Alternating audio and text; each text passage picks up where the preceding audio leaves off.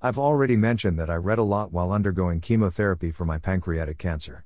I don't have the energy for much else, although I do find my energy slowly increasing day by day. Often, I come across words or terms that are new to me as I read. One such term is hypertensive nephrosclerosis. That's a mouthful, so let's start slowly. Hypertensive is not a problem since we know that hyper means hyper, a prefix appearing in loanwords from Greek, where it meant over, usually implying excess or exaggeration, hyperbole. On this model used, especially as opposed to hypo, in the formation of compound words, hyperthyroid. Thank you. Dictionary.com at https://www.dictionary.com/browse/hyper.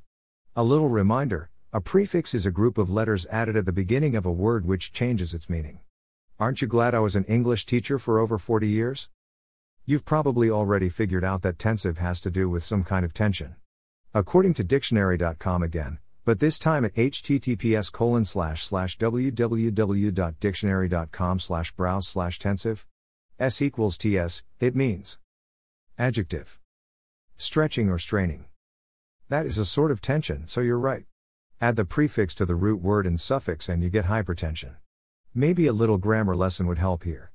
A suffix is a group of letters added at the end of a word that change its meaning by expressing tendency, disposition, function, connection, etc. By the way, some of this was taken from, dictionary.com again. This time at https://www.dictionary.com/browse/ive. S equals T, what else? Oh, yes, root. That's the main part of the word. In this word, it's tense. I know, you didn't come here for a grammar lesson. Good thing nephrosclerosis is a compound word. We know all about nephro since it means kidney. And sclerosis? That means hardening. This is a good point to mention. This can be fatal. A former colleague recently died of sclerosis. So nephrosclerosis is a hardening of the kidneys. Let's check that out just to be sure.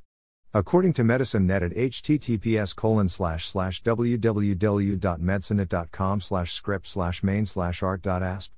Article key equals 4533. Nephrosclerosis, a progressive disease of the kidneys that results from sclerosis, hardening, of the small blood vessels in the kidneys. Nephrosclerosis is most commonly associated with hypertension or diabetes, and can lead to kidney failure. With me so far? Just one more step, let's add hypertensive to nephrosclerosis. Emedicine at https://emedicine.medscape.com/article/244342 overview tells us. The term hypertensive nephrosclerosis has traditionally been used to describe a clinical syndrome characterized by long-term essential hypertension, hypertensive retinopathy, left ventricular hypertrophy, minimal proteinuria, and progressive renal insufficiency. Most cases are diagnosed based solely on clinical findings. Okay, let's break down the definition of what we just added together to understand this term. You already know what hypertension and proteinuria are from reading my blogs. If you forgot, use the click-throughs in the above definition. That leaves hypertensive retinopathy and left ventricular hypertrophy, since we also know what progressive renal insufficiency is. Hypertensive retinopathy is summarized by DoveMed, a news site for me whose stated mission is: we provide reliable, unbiased medical information to healthcare consumers and providers by leveraging our unique ecosystem of world-class products and services. At https://www.dovemed.com/article synonym/stage 4 hypertensive retinopathy/ in this manner. Hypertensive retinopathy, HR, refers to abnormal changes of the retina that is located in the back of the eye. Due to chronic hypertension, high blood pressure, the retinal arteries are autoregulated, meaning they can control their own shape based on changes in systemic blood pressure. However, at extremely high blood pressures, such as a blood pressure of 140/110ths of a millimeter of mercury or over, they are unable to autoregulate. This can result in retinal complications. Depending on the severity of the signs and symptoms, hypertensive retinopathy can be classified to 4 stages: stage 1, 2, 3, and 4. Stage 1 hypertensive retinopathy has mild signs and symptoms, whereas stage 4 hypertensive retinopathy has severe signs and symptoms. These changes typically occur in individuals who have had very high blood pressure for several years. The signs and symptoms of hypertensive retinopathy may include leakage of fats from the blood vessels, retinal edema, fluid in the retina, and swelling of the optic nerves. Some of the complications can include lack of oxygen delivered to the retina, as well as swelling of the macula and optic nerve that can result in the vision being affected. The treatment typically consists of controlling systemic hypertension with medications.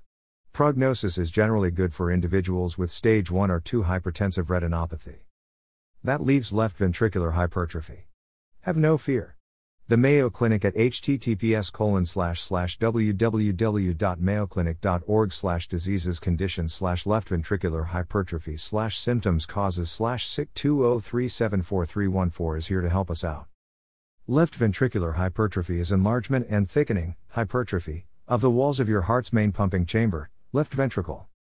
Left ventricular hypertrophy can develop in response to some factor, such as high blood pressure or a heart condition, that causes the left ventricle to work harder.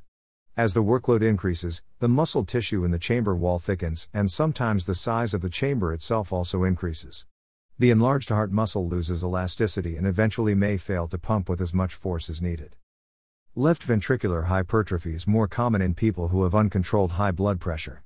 But no matter what your blood pressure is, developing left ventricular hypertrophy puts you at higher risk of a heart attack and stroke. Treating high blood pressure can help ease your symptoms and may reverse left ventricular hypertrophy. Adding all this information together, it's clear that hypertensive blood pressure is going to do you no good in any way. So what do we do to avoid high blood pressure? That's right. And the CDC backs you up. Take a look at https://www.cdc.gov/bloodpressure/prevent.htm. Prevent high blood pressure. Eat a healthy diet. Choose healthy meal and snack options to help you avoid high blood pressure and its complications. Be sure to eat plenty of fresh fruits and vegetables. Talk with your healthcare team about eating a variety of foods rich in potassium, fiber, and protein and lower in salt, sodium, and saturated fat. For many people, making these healthy changes can help keep blood pressure low and protect against heart disease and stroke. The Dietary Approaches to Stop Hypertension Eating Plan is a healthy diet plan with a proven record of helping people lower their blood pressure. Visit the CDC's Nutrition, Physical Activity, and Obesity website to learn more about healthy eating and nutrition. Keep yourself at a healthy weight. Having overweight or obesity increases your risk for high blood pressure. To determine whether your weight is in a healthy range, doctors often calculate your body mass index, BMI. If you know your weight and height, you can calculate your BMI at CDC's Assessing Your Weight website. Doctors sometimes also use waist and hip measurements to assess body fat. Talk with your healthcare team about ways to reach a healthy weight, including choosing healthy foods and getting regular physical activity. Be physically active. Physical activity can help keep you at a healthy weight and lower your blood pressure.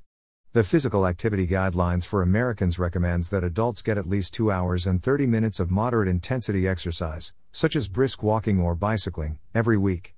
That's about 30 minutes a day, 5 days a week. Children and adolescents should get 1 hour of physical activity every day. Visit the website for CDC's Division of Nutrition, Physical Activity, and Obesity to learn about ways you can be physically active. Do not smoke. Smoking raises your blood pressure and puts you at higher risk for heart attack and stroke. If you do not smoke, do not start. If you do smoke, quitting will lower your risk for heart disease. Your doctor can suggest ways to help you quit.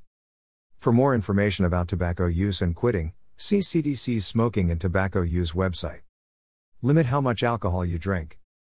Do not drink too much alcohol, which can raise your blood pressure. Men should have no more than 2 alcoholic drinks per day, and women should have no more than 1 alcoholic drink per day. Visit the CDC's Alcohol and Public Health website for more information. Get enough sleep. Getting enough sleep is important to your overall health, and enough sleep is part of keeping your heart and blood vessels healthy. Not getting enough sleep on a regular basis is linked to an increased risk of heart disease, high blood pressure, and stroke. Visit CDC's Sleep and Sleep Disorders website for resources on how to get better sleep. Until next week. Keep living your life.